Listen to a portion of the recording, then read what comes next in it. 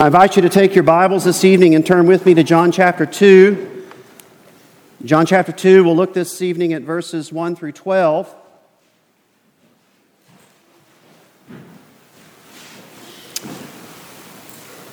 Listen now to the holy and inerrant Word of God. On the third day there was a wedding at Cana in Galilee, and the mother of Jesus was there. Jesus also was invited to the wedding with his disciples. When the wine ran out, the mother of Jesus said to him, "They have no wine." And Jesus said to her, "Woman, what does this have to do with me? My hour has not yet come." His mother said to the servants, "Do whatever he tells you." Now there were 6 stone water jars there for the Jewish rites of purification, each holding 20 or 30 gallons. Jesus said to the servants, "Fill the jars with water." And they filled them up to the brim. And he said to them, "Now draw some out and take it to the master of the feast." So they took it.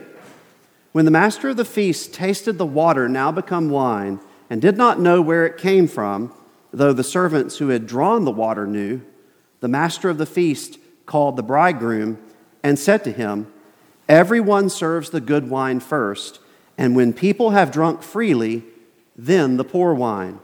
But you have kept the good wine until now." This, the first of his signs, Jesus did at Cana in Galilee and manifested his glory, and his disciples believed in him. After this, he went down to Capernaum with his mother and his brothers and his disciples, and they stayed there for a few days. This is the word of God. Amen. Let's pray. Our Father in heaven, your word is indeed a treasure to us. We give you praise for it. And we ask, as it is read and preached this evening, that you might give us ears to hear the voice of the Good Shepherd, that we might follow after him, that we might be nourished and protected by him, refreshed in his grace. For we ask it in Christ's name. Amen. Well, beloved, this evening we continue our series through the Gospel according to John. Last time, if you remember, we transitioned from the public ministry of John the Baptist to the public ministry of the Lord Jesus Christ, as the evangelist gave us an eyewitness account of the way that he and 4 other men became Jesus' disciples.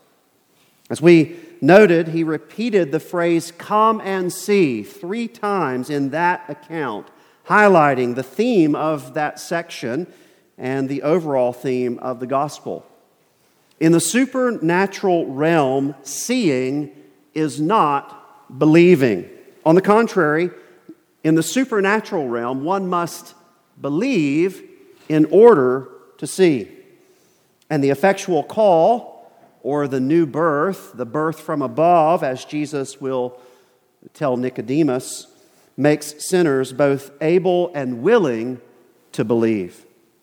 And so God saves sinners by his own sovereign initiative as he gives them eyes to see the glory of his incarnate Son, who is the light of the world.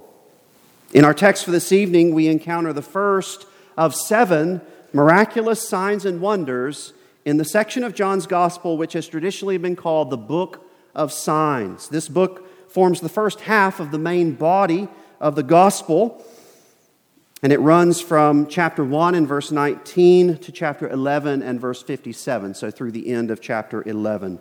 Jesus' first sign is his turning water into wine.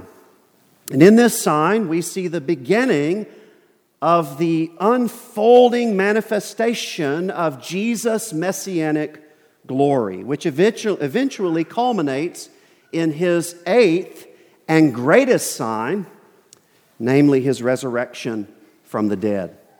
As we saw last week, chapter 1 ends with Nathanael's confession, "Rabbi, you are the Son of God. You are the King of Israel." To which Jesus responds, "Because I said to you, I saw you under the fig tree, do you believe? You will see greater things than these." And so in this sign, we see the beginning of those greater things. We'll divide our text for this evening into three sections. The first, verses 1 through 5, where we see the occasion of the sign. The second, verses 6 through 10, we see the performance of the sign. And then the third, verses 11 through 12, where we see the purpose of the sign. So let's begin there in that first section, verses 1 through 5, where we see the occasion of the sign. Look again at verses 1 and 2. The text says, "On the third day there was a wedding at Cana in Galilee, and the mother of Jesus was there. Jesus also was invited to the wedding with his disciples." So John begins with yet another time stamp, namely, on the third day. Now some have attempted to discern some hidden significance to this by counting up from the previous days that he's mentioned to arrive at perhaps a sixth, a seventh, or an eighth day, depending on how one counts. Some have even tried to make a connection with the fact that Jesus was raised from the dead on the third day. But there's no indication in the text that John intends to communicate anything more than the historicity of this particular event, particularly its nearness to the events of chapter 1. And so in this way, John, as an eyewitness, reveals that the sign he's now narrating for us isn't merely the first in the series that he chose to record, but most likely the actual first of Jesus' public ministry. And that's why he says later in verse 11, this, the first of his signs, Jesus did at Cana in Galilee and manifested his glory. In other words, this sign marks the beginning of Jesus' messianic self-disclosure through his miraculous signs and wonders. Now, besides the timing of the sign, John also reveals its occasion and its setting. The occasion was a wedding, and the setting was Cana in Galilee. The setting is important for at least two reasons. First, for John, Jesus' presence in Cana serves to bookend the first main division of his public ministry. And so as we trace Jesus' ministry moving forward in the Gospel of John, having begun in Cana, where he performs this first sign, he then travels to Jerusalem for a prescribed feast, and then afterward he travels back to Cana in chapter 4 and verse 46, where he performs his second sign before returning to Jerusalem for yet another feast in chapter 5 and verse 1. And so there's a kind of bookending of this kind of first stage in Jesus' public ministry in John's Gospel with the city Cana in Galilee. Second, Cana was Nathanael's hometown. We don't learn that detail until later in John's Gospel. We see it in chapter 21 and verse 2. But I think it's interesting that Cana was Nathanael's hometown. And Nathanael's the man who just responded to Philip's report about Jesus in chapter 1 and verse 46, saying, "Can anything good come out of Nazareth?" Now, with that question, you remember, Nathanael questioned how such a significant or an insignificant town could be the home of such a significant figure, someone like the Messiah. Wouldn't the Messiah be born in Jerusalem? Wouldn't he be born in the city of David, the royal city, the city of God, where the temple of God sits? Well, no, he's born in the backwater town of Nazareth. And as it turns out, Nathanael's hometown, the man who said, "Can anything good come out of Nazareth?" Nathanael's hometown, Cana, was just as insignificant. Yet it was the place where the Lord of glory, the incarnate Son of God, determined to begin the process of manifesting his messianic glory through his miraculous signs. And in this, I think we see the humility of the Lord Jesus Christ, who in his first coming came not to be served, but to serve and to lay down his life as a ransom for many. Now, regarding the occasion, not the setting, but the occasion, the wedding itself, much has been made about the fact that Jesus performed this first sign at a wedding. Now, I believe that particular connection has some merit. In the Bible, the joy of weddings is often associated with the joy of the Messiah's coming and the consummation of his work on the last day. We see this, for instance, in Matthew chapter 22, Matthew chapter 25, Mark chapter 2, Luke 12, and of course, Revelation chapter 19. Clearly, those redemptive historical themes are in view at this point. But this also adds another layer of significance to those that John identifies later in verse 12 as having been in Cana with Jesus and his disciples, namely his mother and his brothers, by which, of course, the text means those that Mary and Joseph bore after Jesus' virgin birth. So just as Jesus' mother now attempts to push him into revealing his glory in her own timing rather than in God's timing, so later in John's Gospel, in chapter 7 and verses 3 through 4, Jesus' brothers will do the same.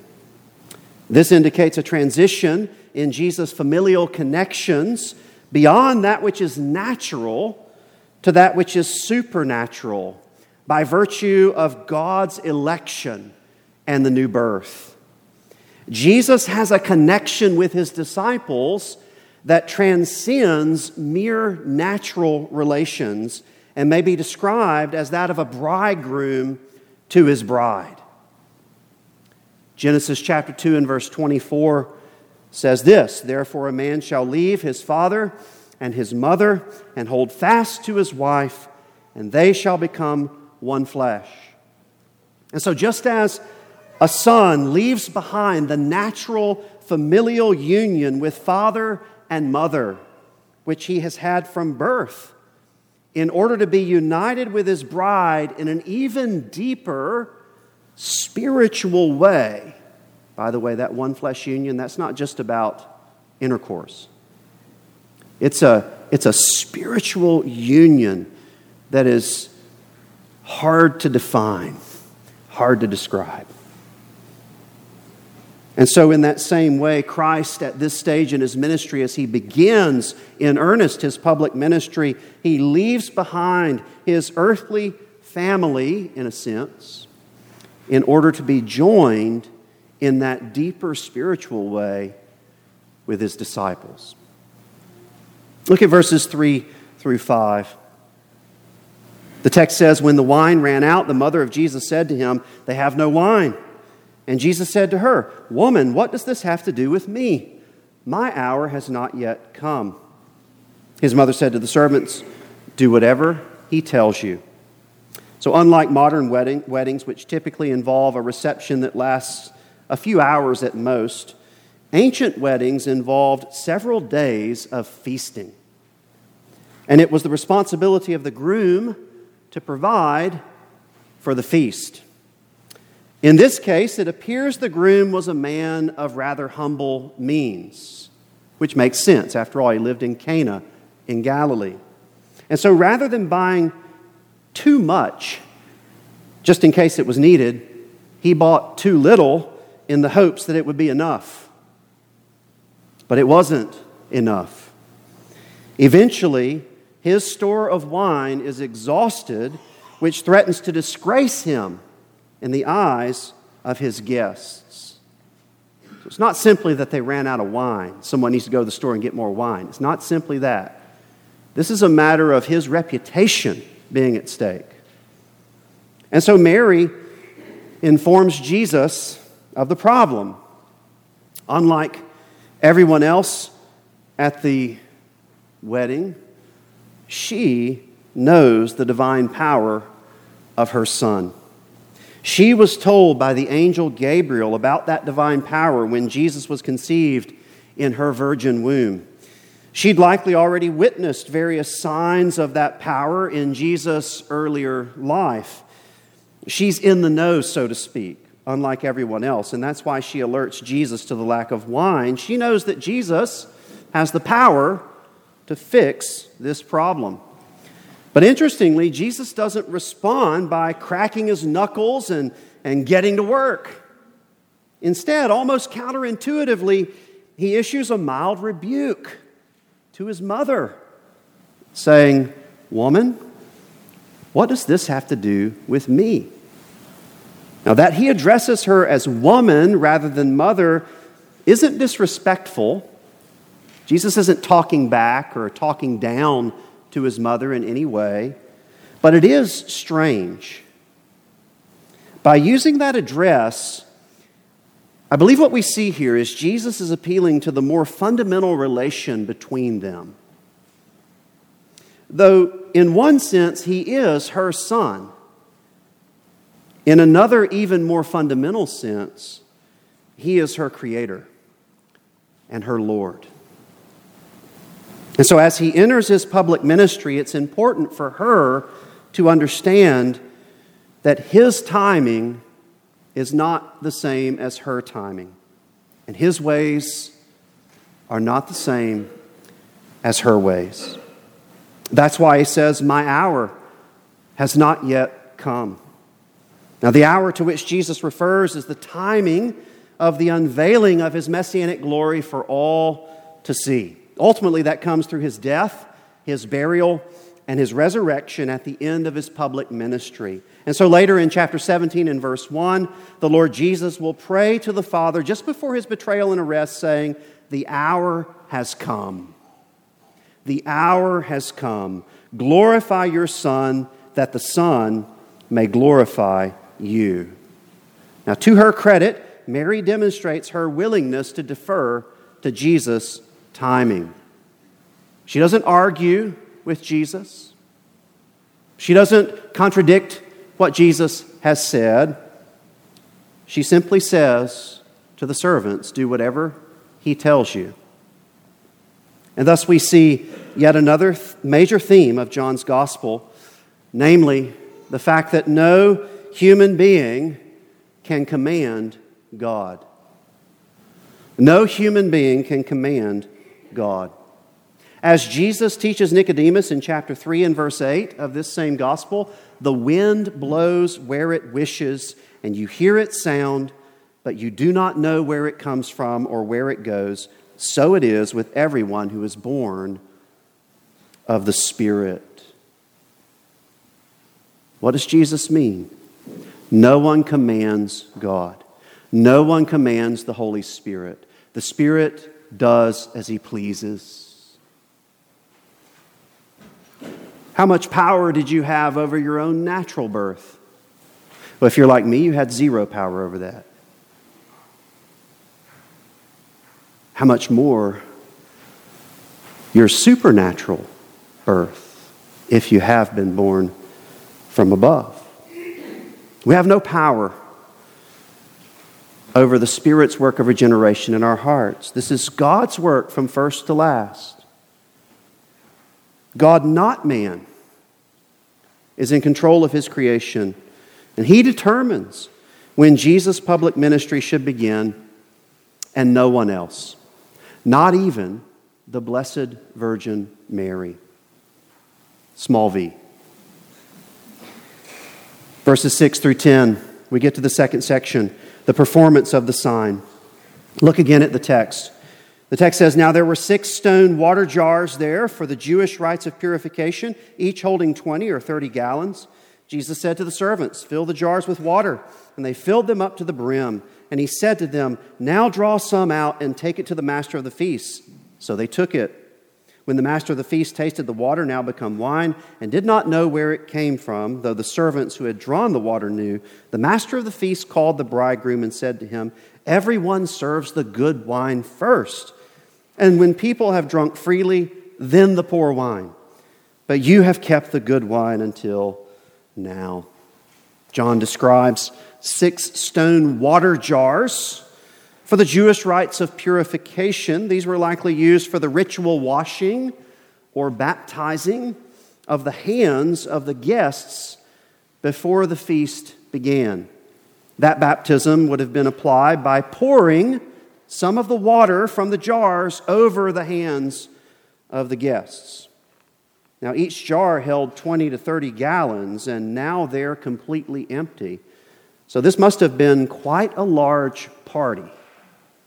Jesus makes use of the jars by commanding the servants to fill them with water once again, which they do.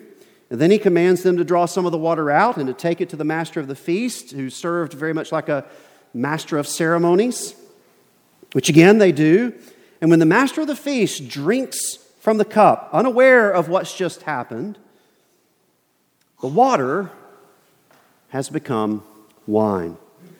But not just any old wine, good wine. Not Manischewitz or Gallo, but the best wine like Chateau Lafite or Cheval Blanc. And thus we have an objective observer, one who most likely wasn't inebriated, given the fact that he's working to oversee the feast, and one who most likely knew the difference between good wine and not so good wine. We have this man judging Jesus' wine, and his verdict is this: it's very good. And thus he commends the bridegroom. Again, unaware that it's from Jesus, he commends the bridegroom for his apparent generosity in saving the best for last. That moves us to the third section, verses 11 through 12, where we see the purpose of the sign. And this is where I want to spend the most time. Look at verse 11. The text says, "This, the first of his signs Jesus did at Cana in Galilee, and manifested his glory, and his disciples believed in him." So John now tells us why Jesus performed such signs, among which was this first sign. Through the sign, he says, Jesus manifested, or showed, or demonstrated, or revealed his glory, his perfection, his excellence, his beauty, his power. So this relationship between such signs and the revelation of divine glory is something that began, as we noted in our first scripture reading for the evening, in the book of Exodus, thousands of years earlier.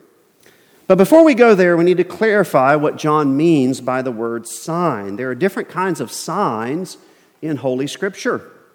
There are sacramental signs, also known as signs and seals, and there are miraculous signs, also known as signs and wonders. And we dare not confuse the two. Both are signs because they point away from themselves, signifying deeper spiritual realities. But whereas sacramental signs are repeatable, ordinary means by which the Spirit does the work of sanctification among all believers in common, without his work necessarily being tied to the moment of the sign's administration, miraculous signs are different.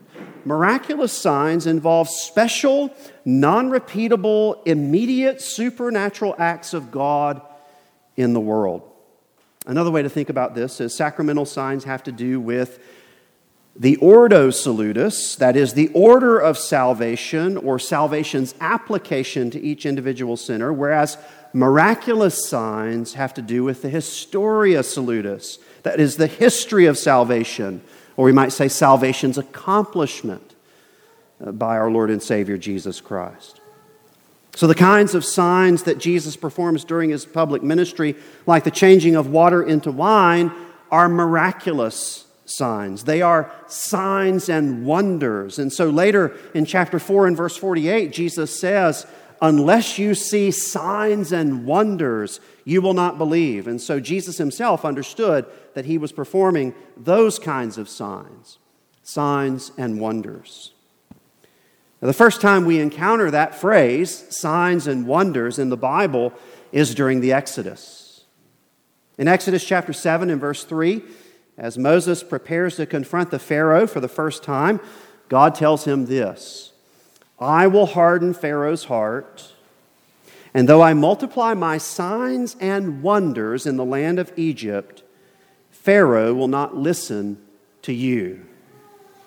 And that's exactly what happens. The Pharaoh refuses to submit to God's command, and so God sends the the first of 10 signs and wonders down upon the Egyptians in the form of a plague. And what was that plague? He turned the water of the Nile, and in fact, really the water of the whole land, into blood. Does that sound familiar? Later in chapter 6, Jesus will teach the crowd that unless they eat His flesh and drink His blood, they have no life in Him. Of course, Jesus isn't endorsing cannibalism. He's simply reinforcing the idea that He is the life-giving bread sent from heaven. In order to be cleansed from sin and to receive the covenant blessing of life in Him, one must come to Him and eat of Him, which are metaphors for believing in Him. There is a way in which we truly feed upon Christ's flesh and blood. We don't do that in a carnal or fleshly manner, as Jesus taught His disciples later in chapter 6 and verse 63 in that same teaching. It is the Spirit who gives life. The flesh is no help at all. And so as Jesus speaks of eating His flesh and drinking His blood, He's pointing forward to the significance of the sacramental sign of the Lord's Supper, in which His flesh is signified by bread and His blood is signified by wine. So clearly, in the New Covenant administration of the covenant of grace, we see a connection between blood and wine. We see that connection every time we come to the Lord's Supper, to sit at His table, to commune with Him and with one another. And so that brings us back to the first miraculous sign that God performed during the Exodus. God changed the water of the Nile into blood. But for what purpose? He did that to manifest His glory before both His enemies, the Egyptians, and also His own people, the Hebrews. And how? Well, at the most basic level, that sign and wonder manifests God's power as creator. God is changing one created thing into another simply by willing it. But there's more to it than that.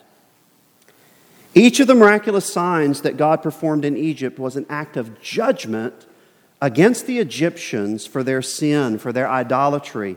And each was particularly designed to reveal that the Lord was the one true and living God, not the various gods of the Egyptian pantheon.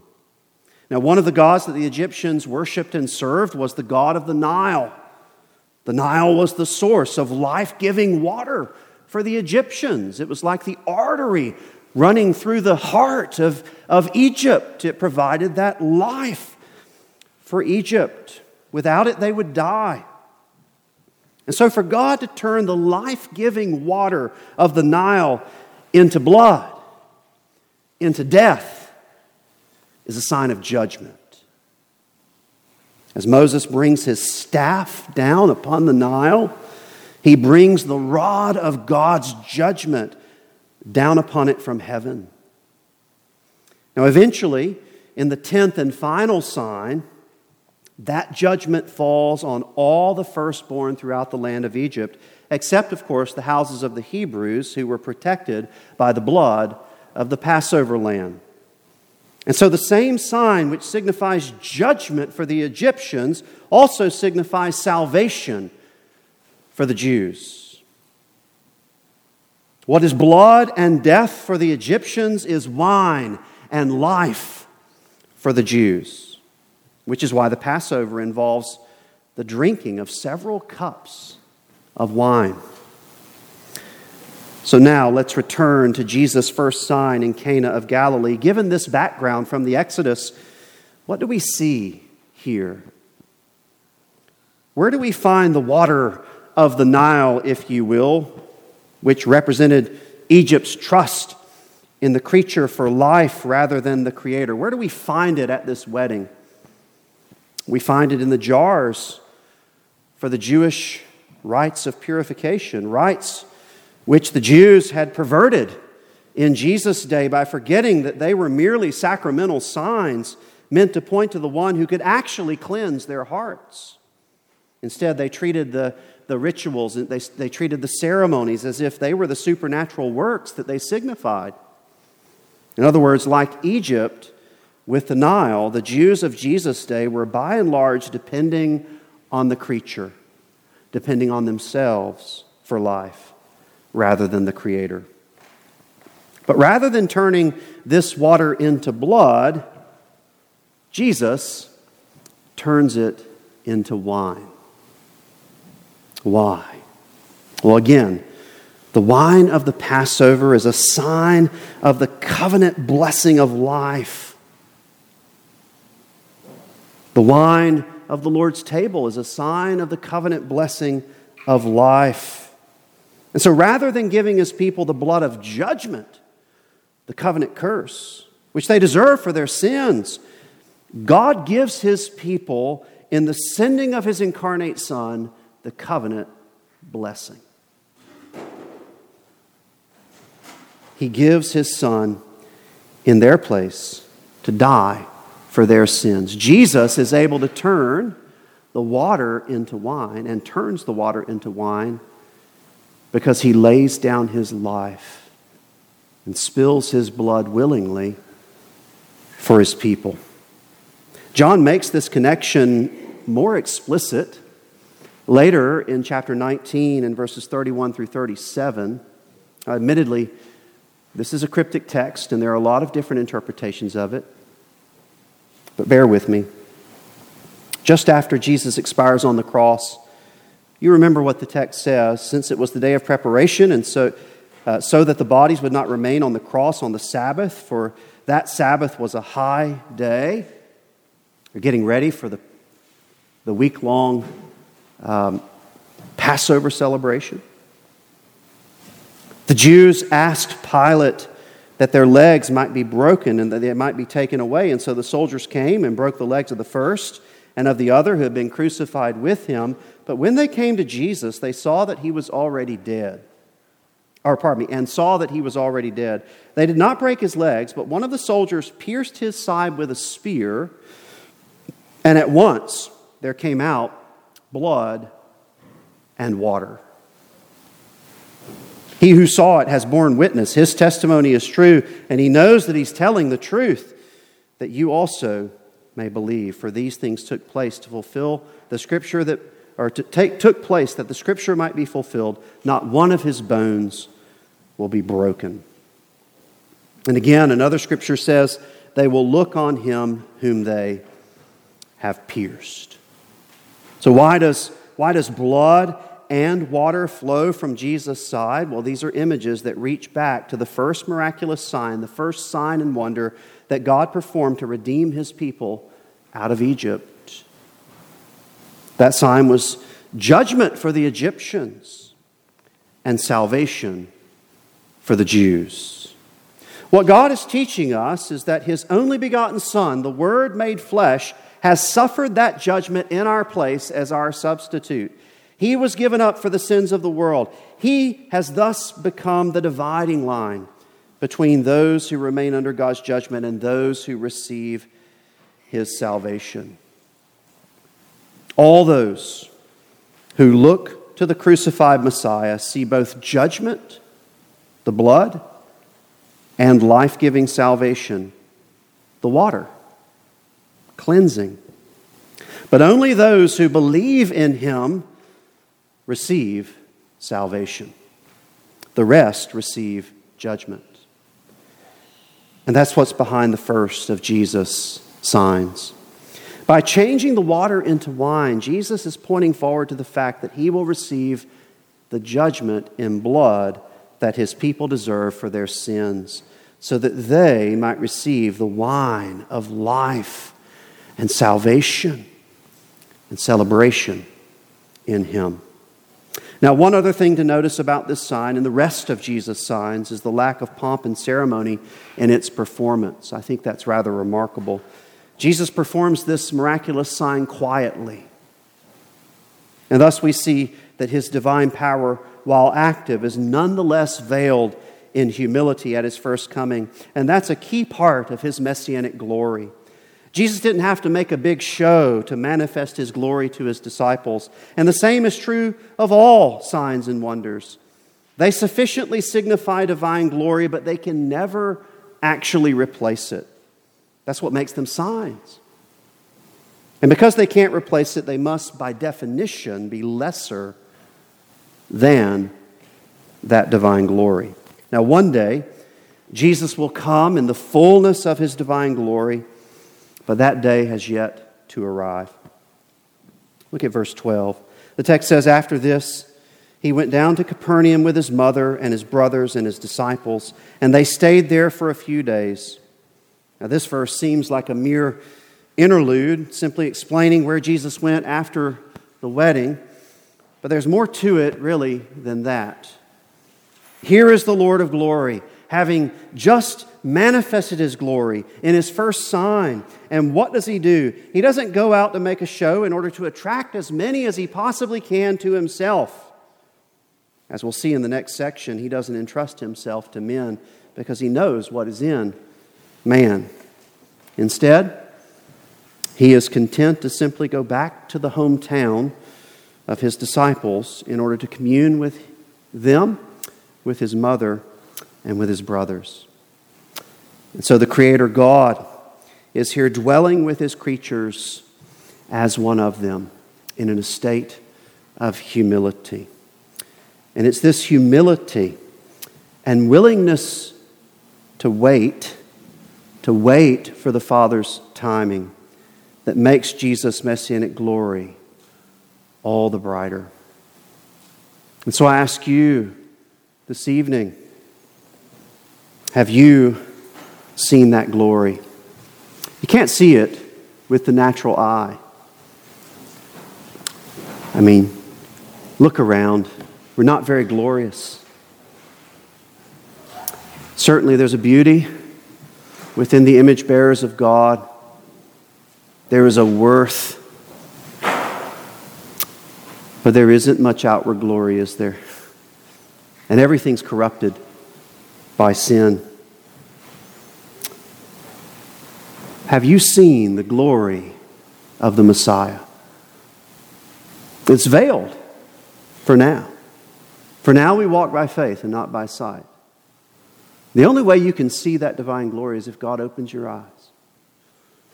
If he, through the effectual call, gives you eyes to see, so that you might flee to Christ and entrust yourself to him, turning away from your sin and pursuing